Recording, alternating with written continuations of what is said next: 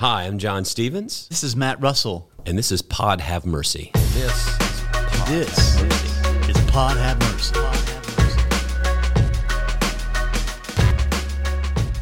So, hey, we're joined today by our bestest friend in the world, who now lives in Virginia part-time, the doctor, the Reverend Doctor, The Reverend Doctor. Cleve Tinsley.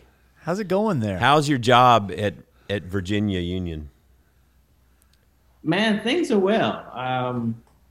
Yeah, as best as they can be. You know, it's still in the middle of a pandemic, so it's not ideal working conditions, but I'm loving the city of Virginia. It's on a nice little grid. The people are nice, and Virginia Union actually is a great place to be right now. So things are going well. Just a little busy right now. Well, they're lucky to have you. I know that. Are you liking it? I am. I'm liking it so far. There doesn't come without some challenges on the administrative side. You know, you got to raise money and do things like that. But things are good. Overall, things are wonderful. I couldn't have asked for a better position. That's awesome. So a couple of things I thought we'd talk about today. One has to do with, something that just, what was a little thing that happened? It was what was they called it on Saturday Night Live? Old man contest.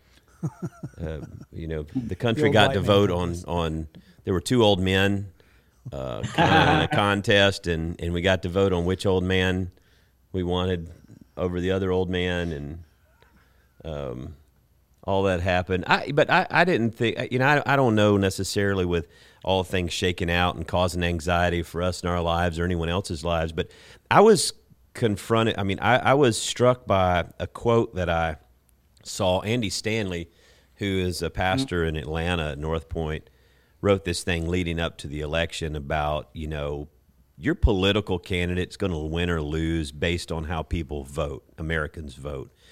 But he was really more concerned about how the church wins or loses, and how in some way our nation wins or loses based on how Christians love each other. And that's why Jesus said we must not allow anything or anyone to divide us as we consider any candidates, any policies, any direction. The one question that Christians must not neglect in their decision making is, what does love require of us? And so while we disagree politically, we must love unconditionally, praying for unity. Fear should not fuel our actions. Love is the power we need. Love must fuel both conversation and choice.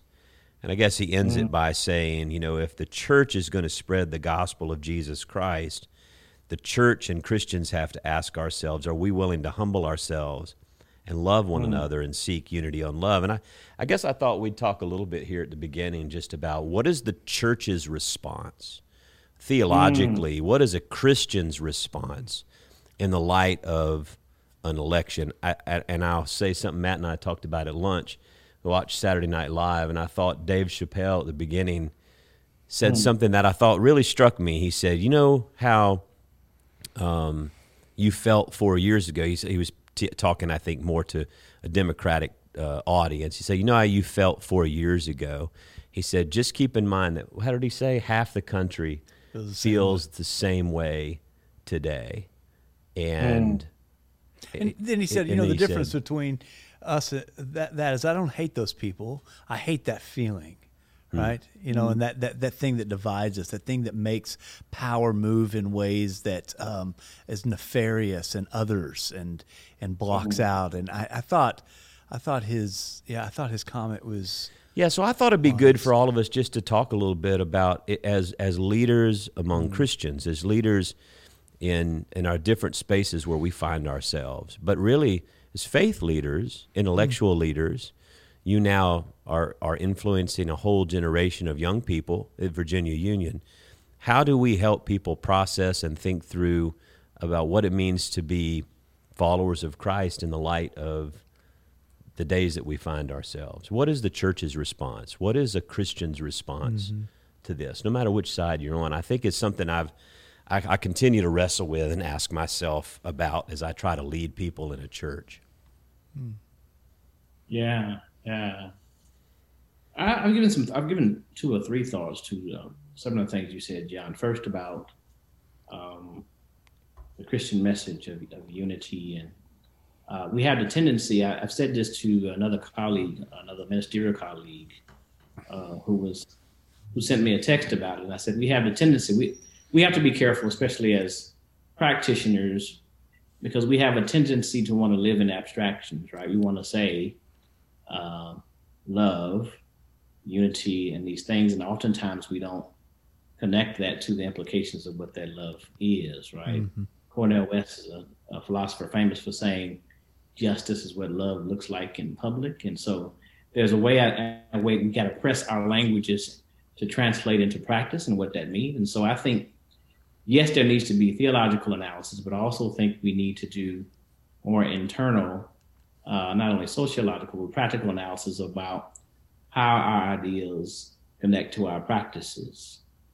Interestingly, I was doing some reading preparing for something else today, and I read this thought from a guy who talked about how positionality is always determined by discourse, or meaning we've situated in discourse worlds, and as soon as we sort of violate the parameters of this discourse, depending on where you are in the schema of that discourse, is how the kind of violence of oppressions tends to hit you. What does that mean for us? What that means is like,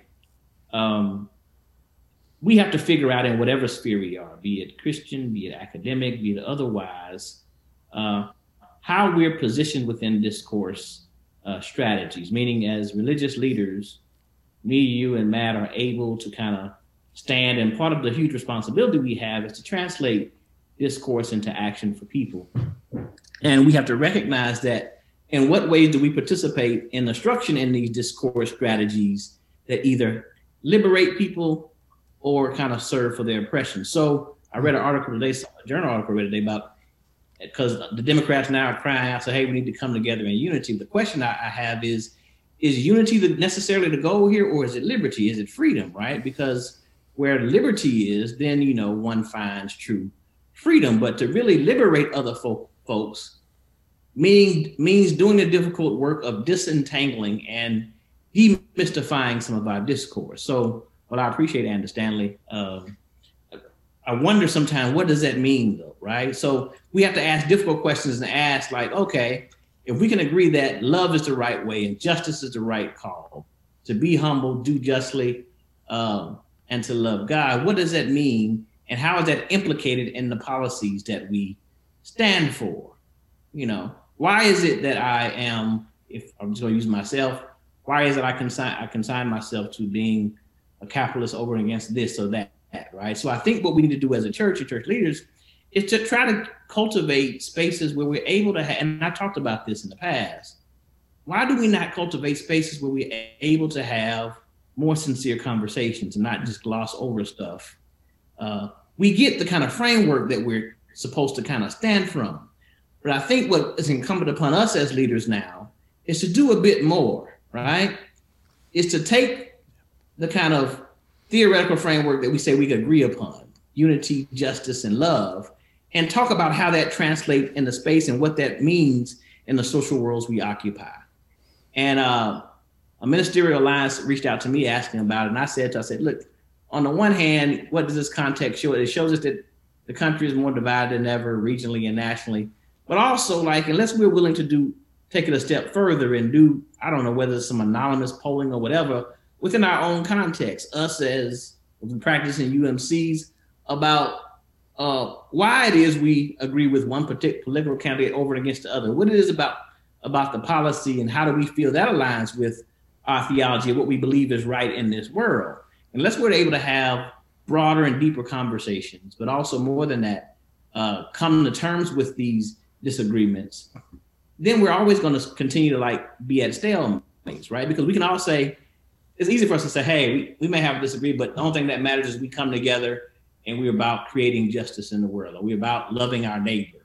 But unless we talk about what that love looks like, I think we're always going to be at these moments where it's hard for us to kind of get past talking past one another. And I think what this political season shows, and the way that we see, whether it's selfishness or whether it's a kind of dogmatic view on the one end or both ends not being able to talk with one another is because like we've become so concerned about our positionality and where we are in that practice. And what we see is that discourses are used against us now. And so whether it's the far left or the far right, if you want to talk about it politically, there are ways in which we can use discourse to serve our own ends easily in a way that seems right with us. But it's hard for us to kind of create a congenial space where we're able to exchange. And that's always been both my struggle and challenge to myself and others who are religious practitioners is how can we create space where we can have, we call it critical, but no, how can we create space where we can have more honest dialogue with each other? To where one's authority within the discourse structure doesn't feel so threatened that I got to kill them now, if that makes sense, right? And I think that's the challenge I think we are. But again, I'm just open into listening to these conversations because I'm giving it a lot of thought right now. No, I can appreciate the abstract versus the specific. And when I hear you talk, I think incarnational. I think how do you give flesh to the ideas? Because I do think the safer route for me as a pastor with a diverse congregation is to stay in the realm of transcendence, and so when someone says, oh, you're politically centrist and there's no such thing as centrism, and I say, no, it's political transcendence, it's above it all. Well, that's very holy sounding. I know that. That's why I use it. But I mean, like you said, it's about love and unity and mercy and forgiveness and reconciliation. But I do think you're right. I think at some point, we have to make a move as to what does that look like? What does that look like in relationships in real time? What does it look like? Because I think Christians are not absent in the world. We're in the world, but not of the world. But being in the world is significant. Yeah. I mean, it means something. Or at least I give more thought to what we're saying. We're in the world, but not of the world. What does that mean? Like we're fundamentally then should be rooted against the things that serve to degrade or dismantle the livelihood of others. It's not just about my well-being, right? So to be not of the world means, at least as our understanding, to be not like folks who by nature, right, want to make sure I get ahead at the expense of others. So in my opinion, this is just Cleve speaking, I'm not speaking for anybody else. I fundamentally got a problem with children being detained at a border and separated from their family and nobody giving a damn about that. Like, I just fundamentally think that that's a kind of ethical and moral imperative that I think we as Christians should say that's fundamentally wrong, right? So I'm saying, what I'm saying is at some point we got to talk about some specifics and say, so what are the problems here, right? Also, I think it's fundamentally wrong for a centrist to say, well, my appeal is to make sure that all the middle class has this. What about the kind of predilection for the poor that we as ministers stand up and talk about all the time, right? So at some point we got to be able to, I guess, give more critical eyes on ourselves as those of us who move in a kind of middle brow existence.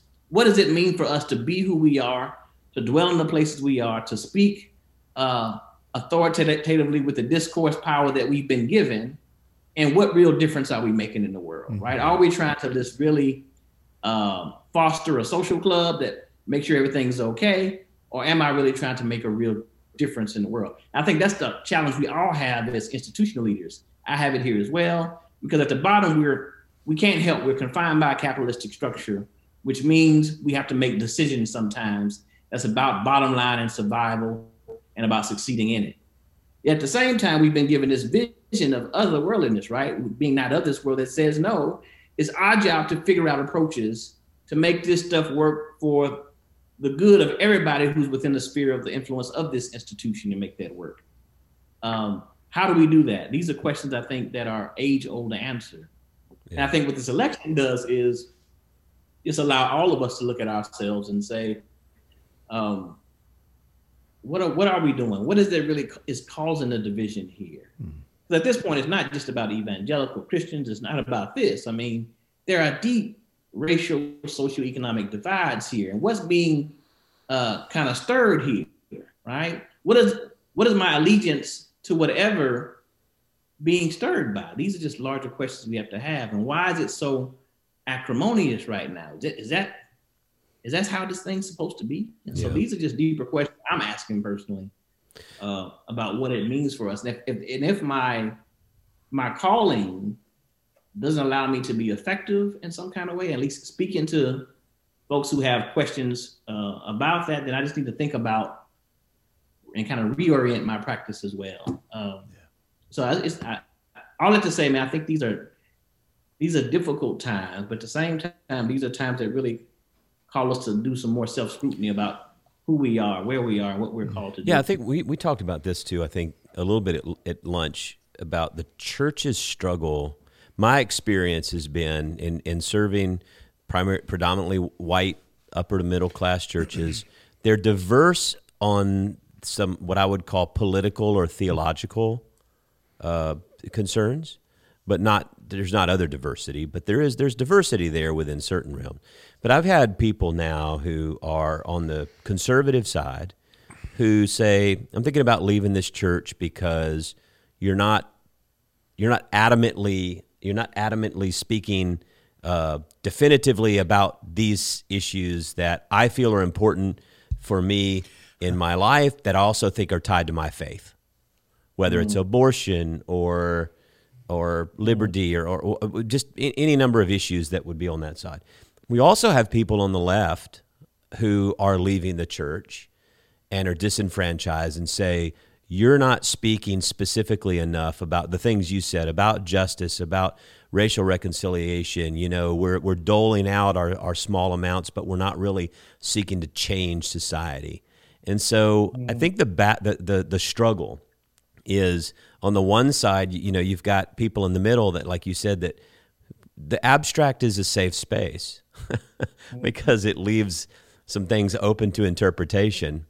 And so I've always kind of maybe justified it wrong or right. I don't know, in the sense that I use some of the abstract to try to keep us all on the same plane. But then when we go out and we do work in the world, there is a very tangible, specific element to how we do what we do. And we don't hide the fact that, you know, you're down advocating for rent relief, or that we're, you know, 13% of all the food distribution going out in 18 counties is going from our food pantry, or whatever it is. And some people say, like, oh, well, you're just pointing to those things that you do. But that's the real action. That's the real work that happens. And, you know, I do think it's a big shift happening in society. And I think we are becoming, as I shared with you, a lot more assertive and confident and versus where we used to be, where we were very careful to try to negotiate all the sides. And now I find myself in pandemic mode and post-secularism and all these things that we find ourselves, where it's like when someone comes and they throw down the gauntlet and I'm like, okay, fine, there's a church for you. Maybe this is not it. And so I think we're making the move to that. I just want to be really careful that I'm not overlaying sort of my personal self-interest with transcendent, biblical, loving, merciful, reconciliation. Because I'm with you. I mean, you can have, I think, on some people they fall into a very legalistic way of interpreting their faith, right, and a legalistic way of interpreting things like these people come across the border illegally, they don't have any rights, blah, blah, blah. That way anything goes. But I don't care if you even believe that. And even if that's true, the fact that a child would be torn from the mother, and they would say, well, we do it in this country. If a woman's arrested, she doesn't have her child. You know, they make us like, it doesn't matter. It's wrong in any sense of wherever it happens. If it doesn't break your heart, it kind of makes me wonder if there's a heart in there, I guess, is the fact. I don't know. It's a struggle. It is. And I mean, I'll be honest with you. I tell all my clergy friends, I say, man, you know, I wouldn't want to be here right now. Like I said, there's a reason why I think I'm not institutionally as a church as a pastor right now, because these are difficult times, right? Like, especially given not only the variety of not only perspectives, but I think fundamentally the ability to ask questions about just what's the merciful way here? Meaning, regardless of what one feels about policy or whatever, just fundamentally, how can I maintain the integrity of another human, right? For me, sometimes, for me, it just boils down to like that. Like, how do I maintain the integrity of another human I see, regardless of where they come from or how they got here in front of me right now? That's right. Right. And if we get these base fundamental questions, right? So then we got to ask, like, so what does the life of faith do for us? What is it meant to do for us? And people have different answers to those questions. And I just think, because myself, I was formed in a conservative Black evangelical tradition. And I just found more, not as an intellectual type of like growth, I just found that the more and more I just try to deeply become human, the more some of these kind of strict dogmatisms I had about faith or about what a person should do in their own lives began to kind of become subverted by a more fundamental concern about how, like the Bible just says, how would I want to be treated if I were this other person, right? And so it's rough, and I tell, and often that in our consulting practice, we often tell folks, now listen, we're not here to tell you exactly what to do in this instance. You have to gauge the temperature of where your congregation or your institution is. All we can do is just provide a set of tools about what it means to think about these things, but you have to be recognized. Where's your board willing to go? Where's your constituent ready to go? What loss are you willing to kind of endure? And then also back up and say, well, and just recognize where you are in that. I just think it's incumbent upon us now to recognize, who are we in this moment? What stances do I think are foundational for me to be a moral and ethical person who moves about in this world? How can I be a person of integrity, meaning who I am in front of people is who I am behind closed doors when it's just me and Matt, right? These are just fundamental questions we ask, like, who am I when I'm with every other audience? Mm-hmm. And if over time one is forced to, dissemble oneself, right, based on where they are, that's when I think those are moments where you have the opportunity to grow and say, no, I really want to be consistent with the kind of personality who I'm trying to form myself to be. I think that's where growth happens. But spurring these conversations, what I'm seeing now happening in churches especially is folks are like trying to have the conversations, right? I think now the struggle and tension is, how do I move from these conversations to kind of being, figuring out what to do, and am I willing to kind of take that step? Because the truth of the matter is, I think what these moments sometimes require us to do really requires not only a deep disorientation personally, but it's really going to require restructuring. Think about Jesus's life. I mean, the synagogue leaders didn't necessarily love Jesus in his prophetic ministry and what Jesus, because he fundamentally was like, the religious authorities fundamentally was against the movement of Jesus. In fact, it's the reason why Jesus got crucified. And so we have to ask ourselves as institution leaders, is what does that mean for us now in this institution? I don't have the answers. I'm just thinking out loud with you guys. No. That's what right. I'm doing. I'm thinking out loud.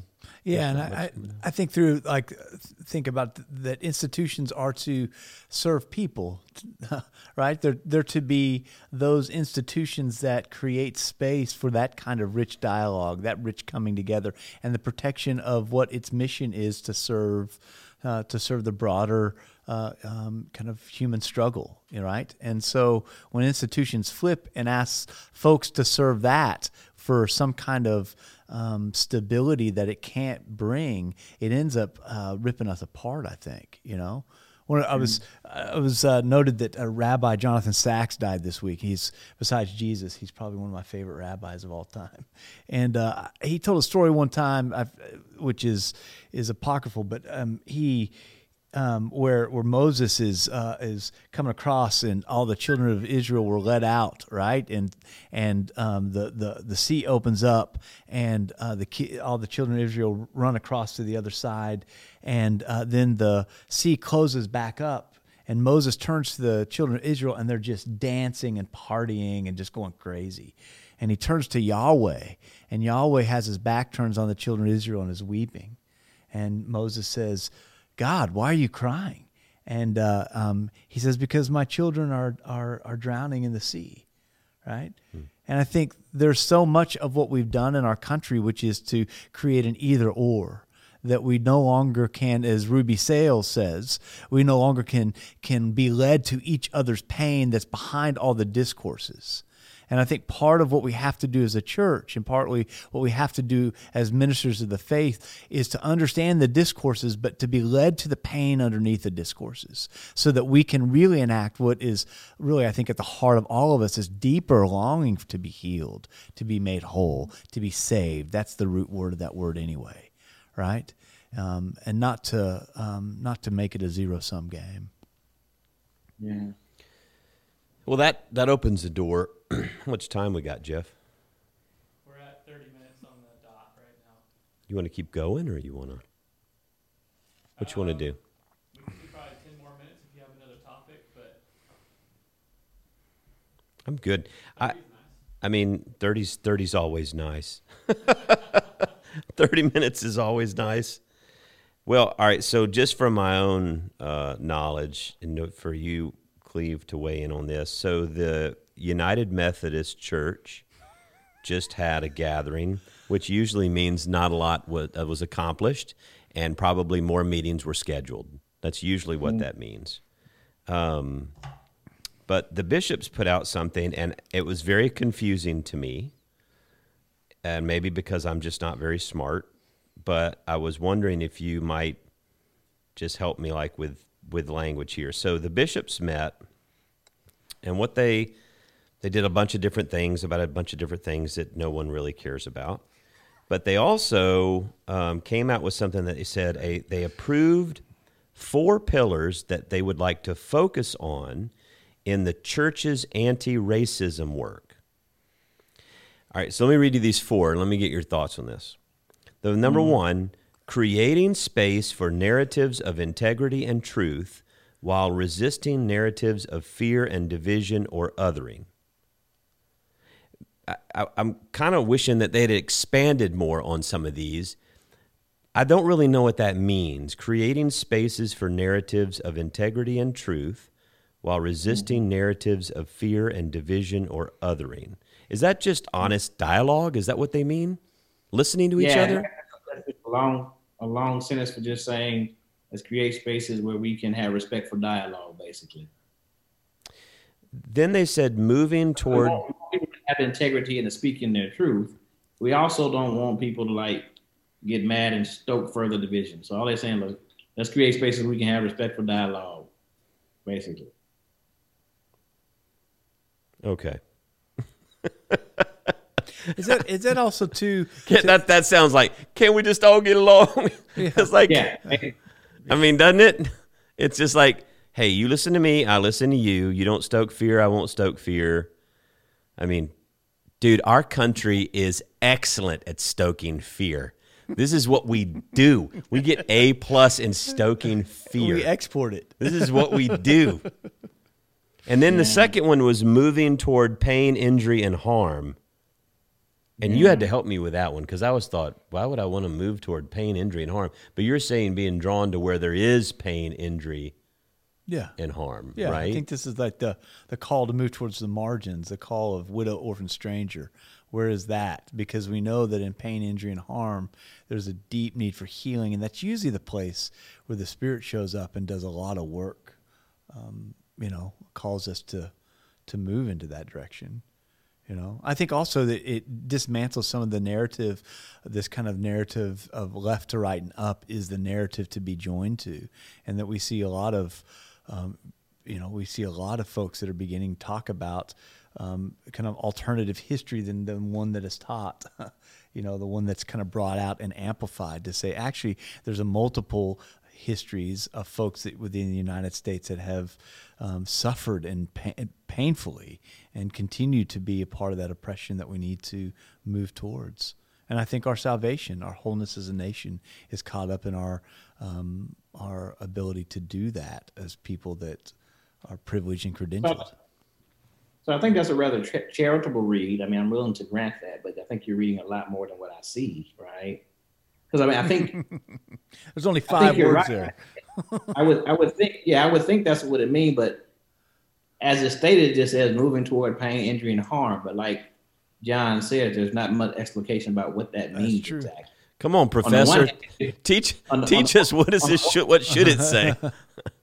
On the one hand, I mean, I think just reading it at face value could mean, hey, let's be more engaged with trauma porn on the one hand, right? Or it could just say, let's, like what Matt is saying, move into these zones for the purposes of trying to address some of that, right? But how it's left right now is kind of truncated. We don't know what that means. It could just mean more listening sessions. And so I wish, it would have been more explicit in that. Yeah, right? they need a better PR person on a press release, because this, and I even went to the press release down below and I clicked on it to get like the fuller thing, and this is just all they had with these 4 points. This is the fullest thing. Yeah, this was got. it. So they have it. So you get enough bishops together with all theology degrees, and this is the best. So they got. I think you're right. I think there's going to probably be a commission formed for each one of these 4 pillars that are going to. I mean, that's just the Methodist way of doing things. You're right. And then nothing will just for y'all, you sent it to me earlier. The next one, a willingness to be discomforted in order to be faithful witnesses, and for living as people of relentless hope. But in none of that does it mean I'm addressing shit. I'm sorry for the audience, boot that out. None of that says I'm addressing it. Right? It just says I'm gonna listen. I'm gonna be a little uncomfortable, and I'm going back to my church and do my thing. And I'm gonna live with hope, which means what? Yeah, and look, and I'm just gonna hope it all improves better. It all gets Jesus better. is coming eventually. But like we talked about before, we love these. I love these abstract words. Relentless hope. Relentless hope. I can preach that. Relentless hope, and they get a tear in my eye. We're gonna get up, walk out with relentless hope. It doesn't cost us anything. But exactly, I don't have to do anything with this, though, right? I really don't have to do anything with this. I just got to have a couple of what they might call courageous conversations for a while until this moment passes, and then we go back to the status quo, right? So I'm interested to see what comes out. That's really interesting. Even like number 3, this willingness to be discomforted in order to be a faithful witness, as if your ability your ability to be discomforted. A faithful witness to my discourse, though, right? Yes, right. To who? Right? I'm going to listen, not to really hear you. I'm going to listen so I can be a better witness so you can get transformed and see where I am. But also, it also means if I just feel discomforted, I've been a faithful witness. It doesn't mean I have to change. Right. It doesn't mean I have to do anything about that. You know what? If that's the case, then your friendship has made me the most faithful witness on the planet. You are the most faithful witness in the world. Yeah, I'm hopeful. I am relentlessly hopeful that maybe they'll add more to this. My 4th pillar. I'm going to stand on the 4th pillar, and maybe they'll. I mean, I've been a Methodist pastor now for 30 years, and I can tell you that probably what's going to happen is they'll have commissions and they'll appoint people and they'll do documents and they'll bring it to things. There'll be all these words on a page, and they might even come out with a study guide. Yes. There may be a study guide. And probably nowadays, since we're in the 21st century, it could be a video, a DVD, although it probably now will have an option to download it online. Wow. So we could get that. Yeah, and then a couple of churches will buy it. They might use it, and then it'll end up in the church library, which will be the eternal record of all of these things we've studied. Yes. Which is so interesting, and that's why when folks say they don't come to church because the church is answering questions that nobody's asking. When the whole culture is being torn up, we can't even be definitive with our language in terms of this is about anti-racism, right? And this is where I get a little frustrated, saying, we have basically the founder of our faith is a person of color. We can do better than this, folks. Well, it was interesting because when I just read that, I read the press release about some other things, and I read this. I thought, they're going to make as a central part of their whole focus anti-racism. And then I read these 4 pillars, and I know, I'm learning a lot from you guys and the work that you're doing in Curate and in the community. I'm just trying to listen and learn. But I mean, I certainly am not anywhere close to knowing as much as I should know about this, but I read this and I didn't even know what this stuff meant. You know what I'm Yeah. saying? I just, I mean, when me and Matt first started, I told him in the beginning, probably what's going to be most disorienting, Matt, and if nothing else, I think, the whole reason why I, started engaging in any kind of critical study is like, unless you're willing to do what I started in the beginning, unless we're able to really critically look at how our discourse plays into the further oppression of folk who our systems kind of suppress. And that's it. So the first thing we started doing, man, was challenging. I mean, same thing, just even at the image of Jesus, right? Mm-hmm. I mean, Matt remembers the first thing we began to do is break down these terms, like, what do we mean when we say reconciliation? What do we mean when we say justice, right? Yes. It's one thing to say terms, but honestly, we use words so sloppily nowadays. We don't really know what we mean when we say them, right? Yes. So I think sometimes if we can just take more time in our sermons, even being more thoughtful about how we use words, and let's not presume, right, we have the same kind of understandings of these terms, because oftentimes we do. And what I've just learned is we just back up and say, well, what do you mean by that, right? Mm. What do we mean when we say this, when we say the kingdom, right? The kingdom, right? What do we mean about neighbor, right? Just these basic terms we use, we don't ask ourselves enough questions. And I don't think we really interrogate both biblical narrative and text along with tradition and the social cultural history of what was going on. We miss a lot of these larger lessons, right? We got to do more investigation of these texts about why did Jesus call the woman a dog and Samaritan about pointing to their people, and what implications does that have for today and for us, right? So like there's so many questions we can ask, even of just the text that we read on Sundays. Different perspectives we can bring about that I think could in themselves make us better followers of Jesus's way, which was about love, mercy, and justice as far as I understand it. For me, from my perspective now, if there's any kind of dogmatism or idea or creed that causes me to devalue someone else, right? And that's something I got to scrutinize further and see if it's worth me holding on to, right? Yeah, amen. It reminds me, last thing I think we can say when we end here, but I can't remember who, if it was Fred Craddock, one of my professors, and he used to say, when you preach a sermon, at the end of the sermon, when you walk away, the question that the preacher should ask, what difference did this make? What difference does it make that I know this? What difference does it make that I preach this sermon? And I think that what you're talking about is the work that we have to do to move from sort of theory to practice or belief to practice, the orthodoxy to the orthopraxy. Mm-hmm. And so what does it look like? And it's very easy.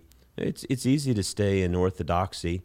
And it's why we have so many people that are focused on that. Right thinking. You don't need people. Because you don't have to live that. You don't have to live right thinking. You don't have to be in relationships with people with right thinking. So, man, listen, we are praying for you up there. And you look like you're doing great. I like your apartment. And I appreciate your prayers, man. Continue to pray for me. I mean, don't get me, on the one hand, things are great, but always there's a struggle to find the balance. And so I'm saying at the beginning of everything, you want to make sure that, like, am I at the place where the movement of the Spirit continues to do things? And so it takes usually a year or two to do that kind of stuff. And I'm just at the point in my life now, I tell Matt this all the time, I've been involved on the bottom floor of so many movements. I'm tired of starting from scratch, right? So I need God to work it a little faster. Make my adjustment period in about 3 months, okay? All right, so that'll be our prayer, that you go from like the basement month 1 to year 1 as quickly as possible. Month 1 to year 10 in 3 months. Yeah. I need to do, Man, we love you. I'm looking forward to seeing you when you get back in town. Yeah, miss you guys too, man. Look forward to seeing you guys too. All right. We'll be getting together. Thanks, That'd be great. See you. Take care. Thanks. Bye. It's always great talking with Cleve because his perspective seems to kind of pull at the edges of my own understanding and broaden me. I had the tendency to kind of focus too tightly on some things, and he, like any good prophet, pulls those edges apart, and I go, okay, that's what it means to live more fully human in this life. So I just think he has a real gift that if you're willing to listen, no matter where you are, especially I think in my context as a white man, and I'm thinking about all the racial recalibration and struggles in society, I want to understand, I want to listen, but sometimes I hear voices and things that strike me in a way that makes me very angry or defensive. Yeah, you're right. But he's got this invitational way that invites me into space, and I don't feel threatened by him, but I feel challenged. Yeah. Does that make sense? It makes a lot of sense. I felt and like I think that. that's a great gift that he has. It is. And I think that that it's incumbent upon all of us to listen to each other. Yeah. And I think he also listens, which one I appreciate about him. He does. I love that, what he was talking about, that the cultivation of that space where we can really have a different kind of dialogue. We all say we want that, but cultivating that space to where it's not, if I agree with you, I'll stay. If I don't, I'm going to go. But it's saying, no, you're my brother, you're my sister. This is what it means to work out our faith with fear and trembling, and we have to continue to cultivate that. Good podcast. I'm John Stevens. And I'm Matt Russell. And this is Pod Have Mercy.